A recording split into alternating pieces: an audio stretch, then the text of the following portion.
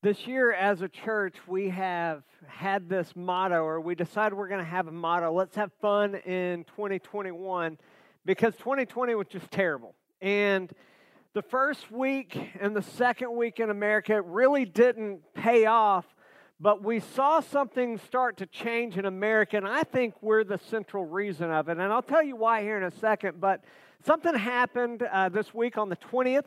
If you haven't heard, Joe Biden is our new president, and there was a guy who attended who was dressed up in all of his Vermont fashion, and he came with his mittens on, and he just had this angry scowl on his face the whole time, and nobody could really understand what happened to him, but they did some footage before this was taken, and they found that somebody came and visited him and said hi, and it just made him really uncomfortable and mad.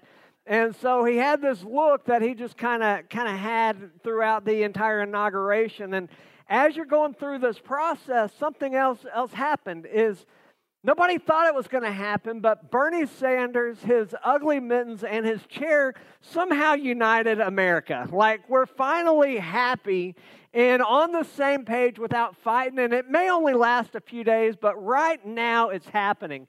Now, many of y'all don't know where this started, but it actually happened last Sunday. Y'all may not have recognized our special guest, but he was here the whole time listening to the sermons. He loved it so much he came back Wednesday night to hear the message and the youth as well. And then he decided he was going to take his fame and his happiness all over. He went on Jeopardy and enjoyed the show. He was feeling so good about himself. He wanted to go to the highest highs. He went and visited the Queen. And then he decided, you know what, I'm going to Walmart. I'm going to sell some Girl Scout cookies. And he topped off his week by winning a UFC fight last night. So we're really, really excited about it and how everybody's having fun. The only person who's not having fun is Joe Biden, because he's president and nobody seems to care. Only people want to hear and talk about Bernie sitting on a chair. And so, good for Bernie, good for America. I'm glad we can have some fun, and everybody's kind of getting in on it this week. And so, as we're doing this, in all seriousness, it's good to see kind of a sweet spirit in maybe the most unlikely of places, which is Bernie Sanders. And it's good to see how we can kind of come together and have some fun going on. And as we do this, what we're going to be talking about today is sweet words. The sweetest source for sweet words that can add to our life and give us blessing and focus, that can give us reason and purpose for living. And we're going to find this in Mark chapter 13. We're going to be in a few verses. We're going to focus on 31, but we're going to start in verse 28. Now, if you're familiar with the Gospels, you know that Jesus uses the fig tree as an illustration to prove his points frequently. You know that as he was going a few chapters before this, he was walking into the temple. He saw a fig tree and he went to eat of it, and there were no figs. And so he cursed it. And as he went, he not only cursed the tree, but he moved forward and he went into the temple, cleansed the temple. And after he cleansed the temple, he came out, the fig tree was dead. And this was an indication that if we're not bearing fruit, then we're going to die. And there was a lesson to be had there in the tabernacle, a lesson to be learned there in life. And as he's going about teaching, he comes upon another fig tree, and this is what he says, verse 28. From the fig tree, learn its lesson. As soon as its branch becomes tender and puts out its leaves, you know that summer is near. So also, when you see these things taking place, you know that he is near at the very gates. Truly, I say to you, this generation will not pass away until these things take place. Heaven and earth will pass away, but my words will not pass away. And he's giving a foretelling of the future, and he's letting them know that there are certain things that are going to happen. And you can go to poetry, it'll pass away. You can go to different stories, and they're going to pass away. But when it comes to the Word of God, the Word of God will not pass away. Verse 31 says it so clear whenever he's talking about the sufficiency of Scripture, that heaven and earth will pass away, but my words will not pass away. And that's what we're going to focus on, is the idea that the Word of God will never pass away, that the Word of God is steady and it's sure. And the reason that we can be so sure about the sufficiency of Scripture is because the Bible is fully inspired. It is given to us by God. We can know that the Scripture is fully sure because it is authoritative, because it comes from God. Since God is the source of Scripture, it has authority over all of our life. And since God is the source of Scripture. It is fully true. It is fully trustworthy. It has no flaw. It has no error in it. 2 Timothy 3:16 through 17, I hope is familiar in our church, but it says this: all Scripture is breathed out by God. This is the idea that God spoke it into existence, that He used man as you would use a pen. All Scripture is breathed out by God and profitable for teaching, for reproof, for correction, for training in righteousness, that the man of God may be complete, equipped for every good work. When we think of this idea that the Word of God, that Scripture is breathed out by God, that it is inspired by God, I want you to think of maybe the greatest steak you've ever had. You can have the greatest cut of meat, and you might put it on the grill, but it's not the grill itself that makes that steak ready to eat. What makes that steak ready to eat is the fire that that grill produces. Whenever you think about the Word of God being inspired, God is the fire that makes that Word acceptable for us to eat. Whenever you think about that Word of God, it is the fire in the grill that prepares our heart. It is the fire in that grill that makes us ready. And it is the same way that you put a steak on a grill and it gets heated up and it becomes acceptable to eat. When we think about how the Word of God came, it's not that man wrote it down. It's that the fire of the Holy Spirit entered into them and God used them to put pen to paper so that you and I could have His Word. His Word is fully true. It is fully trustworthy because God Himself is the source. He is the fire, and that fire not only lights our hearts, it lights our lives and gives us reason to live, which is why 2 Peter 1 says this: for no prophecy was ever produced by the will of man, but men spoke from God as they were carried along by the Holy Spirit. It was the Holy Spirit inside of man that allowed them to produce for us the Word of God. Whenever you think about God's role in this, it's proven through history and time in the way that the Bible came together. The Bible was written by 40 different authors. It covers multiple genres of writing, of literature. It was written over 1,500 years in 3 different languages on 3 different continents. Yet throughout Scripture, there's no contradiction. Throughout Scripture, there is one central theme. In all 66 books, they all point to our need of a Savior, and that Savior has a name, and it's Jesus. Scripture is consistent, and God's Word is the sole authority for the Christian to live their life by because God is the source of Scripture. God inspired man to write it. It is inspired by God, and because of that, we can rest our life on it. When we say the Bible is the sole authority for our life, another way that it's said is the Bible is our only rule for faith and practice. We mean that we hold that the Bible, God's holy word, is to be our ultimate guide for what we believe, our faith, and what we do, our practice. That God's word is the source for thoughts, actions, theology, faith, and how we put that faith into practice. We mean that the Bible trumps man's authority, meaning that if man comes out and if culture and they say, you know what, it's not male and female, it's whatever you choose to be. We know that's false because God's Word tells us male and female, He created them. If you have this idea of church tradition, which you may or may not believe is actually a problem in some churches. Many churches died last year because they didn't want to embrace technology. They said, oh, well, that's just not how church is done. And I want you to understand it's not ideal to watch online. However, if the church does not adapt their methodologies, the church will die. What is consistent is the message of the church, which is Jesus Christ, our one and only Savior, who was and is to come. Jesus Christ is the same yesterday, today, and forever. Jesus Christ, the way, the truth, and the life. And tradition cannot hold us back. And our own opinions, this is big in the individual life. We think, well, the Bible didn't know everything we know now. Really, that the creator and sustainer of the universe didn't know? We have our opinions because sometimes following the Bible is just difficult. But we mean that the Bible trumps man's authority, church tradition, and our own opinions. We mean that we will allow nothing that opposes God's word to dictate our actions and control our thinking. Scripture is sufficient for how we are to live our lives. And there's something else that is just a strong blessing of Scripture, the steadiness of Scripture. Revelation 22:18-19 says, I warn everyone who hears the word of the prophecy of this book. If anyone adds to them, God will add to him plagues described in this book. I want you to think about the plagues in Egypt. Can you imagine if on top of the boils that they experienced in Egypt, that you had plagues added onto you like they did? And then it continues and it says, and if anyone takes away from the words of this book of this prophecy, God will take away his share in the tree of life and in the holy city, which are described in this book, just robbing yourselves from the blessing. But when we talk about the steadiness of Scripture, we can look inside of Scripture that gives us confidence that God is the sole author of it. But there have been many people who've sought out to disprove the Word of God. The greatest indicator that we have is so many people say, you know what? These cities and these stories and these people didn't exist. And they spend their lifetime in archaeology trying to disprove the Bible. And time again, archaeology doesn't disprove the Bible. It lines up history with the Word of God.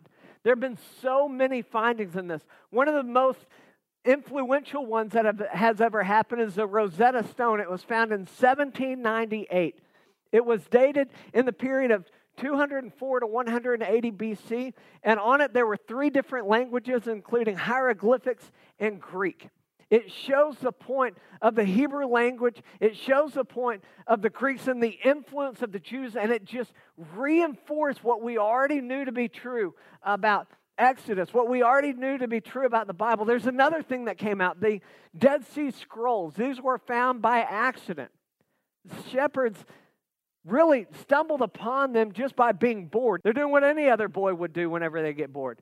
They get rocks and they throw them, and they saw a hole. And you can imagine on the edge of the Dead Sea, there was a boy throwing rocks. This is exactly how it happened. And as he was throwing, he saw a hole in a cave, and he just kept trying to throw rocks in the hole. And eventually, he made it in the hole, and he heard this crash like something broke.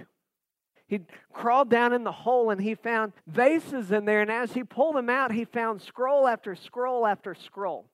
Long story short, he found almost a complete copy of the Old Testament that was hundreds of years old. There was a complete copy of the Old Testament that predated most copies that we had, and it was the Old Testament in its totality, with just a few exceptions.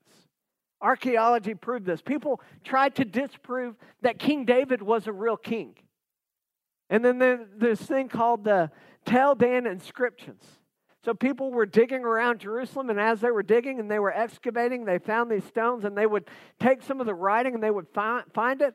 And they found this inscription right here, which I'm sure all of y'all can read. And it says this, the house of David. David's dated 733 BC. They found this, and it proved the stories, and it proves the people, and it proves the message of the Bible. Like, you don't have to just look at the Scripture to know that it's true. You can look at outside sources to know it's true. And the thing that's so undebatable in the debate of the Bible is that God's Word contains a coherent and consistent message, even though it's written by 40 different men. A coherent and consistent message, even though it's written over 1,500 years on 3 different continents, in 3 different languages. And what that means for us is that we can have confidence in the Word of God. That when our lives are sour, when our lives are bitter, when our hearts are hard or we're in despair, that we can go to the Word of God and we can believe passages like Psalm 119, 103. That says, how sweet are your words to my taste, sweeter than honey to my mouth. Like when we consume the Word of God, when we read it, it should sweeten our lives. It's why when we read passages like Psalm 145, it can give us just encouragement whenever it says, the Lord is good to all. He has compassion on all He has made. Any of you ever mess up in life? Any of you ever have a fault? Any of you know that you sin against God? Any of you know that you stumble and maybe you're ashamed of some of your acts? Maybe you have regrets in your life? Well, you can hold firm to the fact that the Lord God is good to all and He has compassion on you. 2 Samuel 7 says this, Sovereign Lord, you are good. Your covenant is trustworthy, and you have promised good things to your servant. That is consistent with Romans 8:28 that says, for God works all things together for good who love Him. And your life might be terrible right now. You might go through hardships or health issues or crisis, but God's promise to you is that He will work it for your good. 2 Corinthians says this in chapter 9, verse 8, God is able to bless you abundantly. It doesn't say, hey, God's going to be conservative or He's going to be limited in your blessing. It doesn't say God's going to bless you here and there. It says God's blessings He is able to bless you abundantly so that in all things and at all times, having all that you need, you will abound in every good work. Not only will He bless you, He will bless you to be a blessing to other people. And the ultimate source of our hope, the ultimate source of our lives, the ultimate source of our blessing is found in the fact that God loves us, He saves us, and He offers us salvations. Romans 10, 9 through 10 says this, if you declare with your mouth Jesus is Lord and believe in your heart that God raised Him from the dead, you will be saved. For it is with your heart that you believe and are justified, and it is with your mouth that you profess your faith and are saved. In Christ, we have salvation. And the Scripture is our guidebook, not only to know God, but to be received by God, to love God, and to be used by Him. The Bible was given to us. It is granted to us to tell the story of God's relationship with creation and with humans. And its purpose is to reveal God to us. It is given to us so we can know God in an intimate and personal way. Not so that we can know about Him, but so that we can experience Him. And as we hold firm to the faith that heaven and earth will pass away, but His words will not pass away, we have great security in the Scripture. Great security to where we can believe Matthew 5:18 that says, for truly I say to you, until heaven and earth pass away, not an iota, not a dot will pass from the law until it is all accomplished. Now, whenever we think of this, we think that it might be kind of like the dot on top of an I, right? A lowercase I. Not one iota will be removed from Scripture.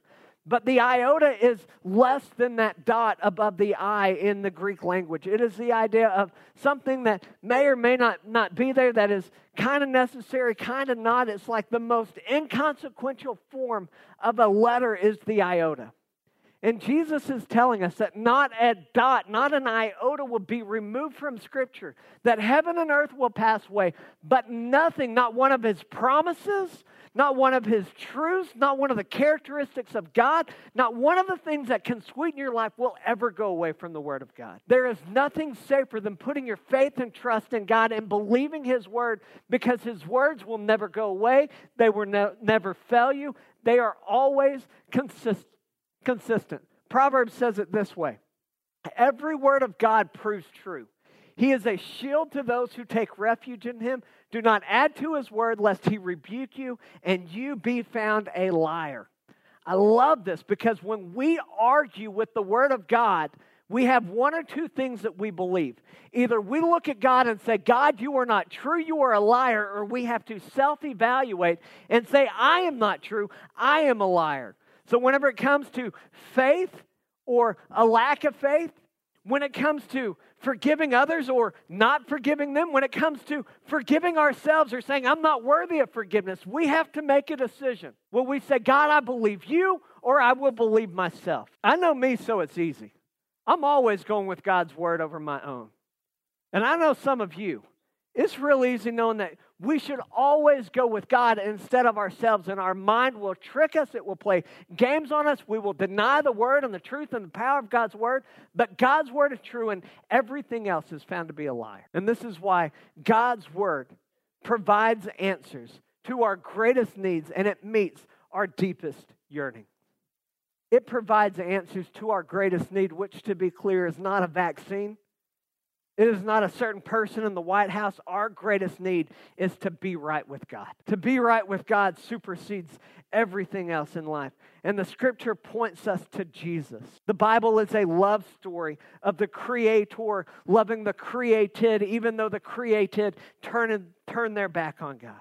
And if we would put our faith and trust in Jesus Christ, as I just read a minute ago, and believe in our hearts and confess with our mouth that Jesus is Lord, we can experience salvation, the forgiveness of sin. And we have the promise of eternity, our deepest yearning, the afterlife. That's why self-preservation is such a thing. Why we want to live and not die. That deepest yearning to know, but in Christ that yearning is found in the person and work of Jesus and the promise of eternity. That when we breathe our last on this earth, we enter into the presence of God Almighty. That because Christ died for us, we can escape the reality of hell, not based upon what we have done, but based upon what Jesus did on the cross for our sins. And I just want you to know, if you've never put your faith and trust in Jesus Christ, Scripture is true and it tells us that you can find freedom and forgiveness for all your sins and have a right relationship with God if you believe in Him. And it also gives us strength for today. And some of the sweetest things in Scripture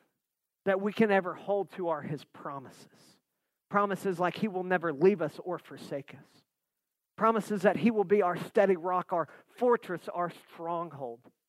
Promises like we see in 145 verse 18 that says, "The Lord is near all who call on Him." To all who call on Him in truth. That you might feel lonely, you might feel isolated, you might not feel worthy, but in the midst of your despair, God is faithful and true to be there for you. He is near all who call on Him in truth. That we can embrace the truth of Mark 11:24 that says, "Therefore I tell you, whatever you ask for in prayer, believe in your heart that you have received it, and it will be yours." Now, this is not jackpot Jesus. This does not mean if you're like, "Lord, I just really, really need to win the lottery. I need that $1 billion. I need that million." That is not what this is saying. This is saying that if we go to God in faith, that He will give us the answers. Like whenever we pray for our loved one who is sick, when we pray for our loved one that is dying, that we can know that they will be healed and well taken care of on earth, or we know that they will be healed and well taken care of in heaven. We know that we will get to experience them in their fullness on earth, or we will get to know them and experience their fullness in heaven. That with God there is always an answer, that with God there is always a victory to be had, because when life does its worst and we breathe no more, we have the promise of eternity with God. And there's this reality about the sweetness and the nature of God's Word that I just think we need to understand, because somehow we miss it. So we're going to do kind of a what-if scenario. Maybe an imagination, if you will. Maybe you can dream up in your head walking into the fanciest restaurant you've ever been in. And maybe as you walk in the nicest restaurant you ever have been in, maybe you look to your left and your right, and there's just a decadence of sweetness, of sweet treats to your left and to your right. And as you walk in, the owner of the restaurant looks at you and says, "I got good news for you. First and foremost, every dessert that you see is free. And we have this special thing that only exists here. There's no calories, and if you're a diabetic, it's not going to hurt you that way either. Everything you see, you can have. You can have whatever you want. And as you walk through, you can get on your way in or you can get on your way out. All of this is free, but whenever you sit at the table, whatever you order from the menu, whether it's your salad or it's your vegetables or it's your potato or if it's your protein, if it's your steak or your shrimp or your fish or your salmon, whatever it is, you pay premium for that. But all of your desserts are free, and you don't have to pay anything if you just want to get your desserts. How many of you would walk in and be like, "I want to spend $200 on vegetables, but I'm going to forego all the sweetness that I see as I walk by"? It sounds like a ridiculous scenario unless you totally hate sweets, which I only know one person who's like that. If you were to think about it, how many of us would be like, "You know what, there is no way I'm passing up the sweet treats that were laid out before me"? But I think so many times as believers, practically, we walk right past the sweet treats of God's Word on a daily basis. Like we go to church and we're like, "I am in the Word of God." And we open it up and we read it and we're like, "Yes," especially a sermon like this. This is a sugar stick sermon in church. Especially a Baptist church, because we like to talk about how we are men and women of the Word. Whenever I say that heaven and earth will pass away, but the words of the Lord will stand forever, everybody's like, "Yes, I believe it." This is not a hard sermon to hear. It is not a hard sermon to preach, But the problem is, where God wants to sweeten our life, we will hear it, we will receive it. We'll go to our car and we'll put our Bible underneath or maybe on our passenger seat or in the back seat, and we won't touch it again until next Sunday. What happens many times is some people might get their Bible and they've got it and they're like, yes, I'm going to church. And you might grab it on your way out. And then as you walk past that nightstand or your entryway table, you put it on and you go about your life, and you're not in the Word of God, and you're somehow robbing yourself from the gift and the blessing that God's Word really is and it's meant to be. Hope in hardships, faith in times of trial and turmoil that will solidify you. And so what I think we need to do is embrace the sweet treat of God's Word on a daily basis, where we take the Word of God and we don't just make it a Sunday-only thing. We open it up throughout the week and we study God's Word. Like we dive in. We find out our flaws. We find out where we can rest and trust in God. We take our time and digest it. Maybe we go into a book like Colossians or Hebrews and we really dive deep to figure out, okay, what are all the nuances in Scriptures? What was this meant to the original audience? And how can I apply this to my daily life? Like, how can I know more and understand more? How can this Word transform me? This is where, like, you get the brownie fudge sundae of God's Word and you take your time and dive in. My family will attest to the fact I am not good at sharing food. Whenever it comes to like a Cookie Monster from Cheddar's or a Pizookie, whatever you call it, I don't want to share with you. I will because I have to, and that's what the Bible says, but honestly, like, let me eat until I'm done, then I'll share. In other words, you can have my leftovers. But whenever I'm talking about studying God's Word, I'm talking about sitting down and enjoying the fullness of that sweet treat that you have. Study it. Know it.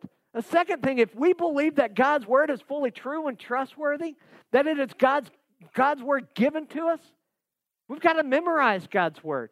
This is where, like, Skittles and Twix come into play. You know those things that you put in your glove box, or the things that women put in their purse or men put in their pockets? Like whenever you're in the middle of the day, you need a little pick-me-up. You open up the Skittle bags, tear the top off, and put them all in your mouth at once and chew it up so you can have some fake energy to get through the afternoon. Where you just need something and you're walking in a gas station and you're like, all right, a Twix will do. Just that simple thing that you can have, like when life comes at you and it's hard and you need a pick-me-up, you can recite the Word of God because you know it. That whenever you're tempted, you can quote the Word of God to get you out of temptation.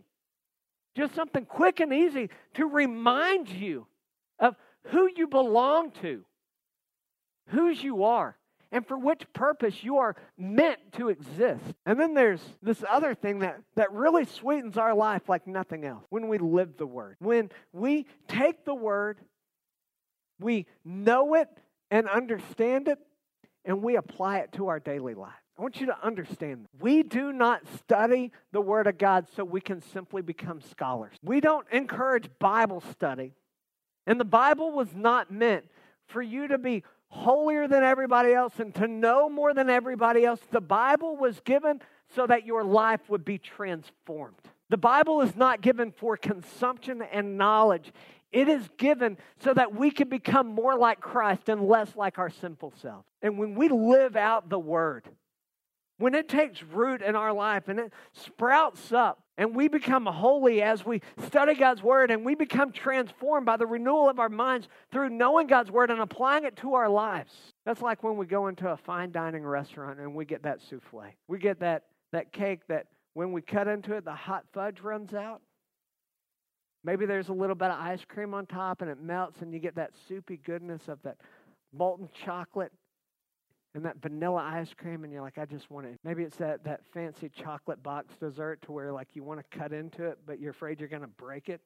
And you know you can break it because you're going to eat it all, but you're not. When you live the Word of God, it is the highest experience of God, knowing Him and being used for His purpose. But there's something else about the Word of God that can sweeten our lives, and that's when we share the Word. When we share the Word, there's a blessing that comes, and I think about, like, how do we share the Word? And we can give out invitations and we can talk to people. We can uplift and encourage. Whenever I think about sharing the Word and how it pertains to sweets, if you're anything like my wife, what happens is If a new neighbor moves in, usually there's some cookies that are going to be made or purchased, and we walk them over to our neighbors, introduce ourselves, get to know them. It's an offering, something sweet for them to enjoy. So we make a good impression on them. We get to know them. We can build a relationship. When we share the Word of God, it is offering something sweet to somebody else that will pick them up, that will encourage their hearts, that will allow them to have the Word of God truth planted in their life. And the Word of God is one of those things that we don't need to just accept, even though this message, I hope, is familiar. Even though the truth of God's Word, that we know it is something that we believe in, I hope that whenever we think about sweetening our life, when we think about all the sweet things that God has given us, that we will make a commitment and a dedication to embrace the treat of God's sweet Word in our daily life. I will study it and know it and allow the authority of God to transform our lives, that we will allow the power of God's Word to move and work to where we can speak truth and know truth and live truth, because our world in times like this needs something secure. And the Word of God is steady, and heaven and earth will pass away, but the words of the Lord will never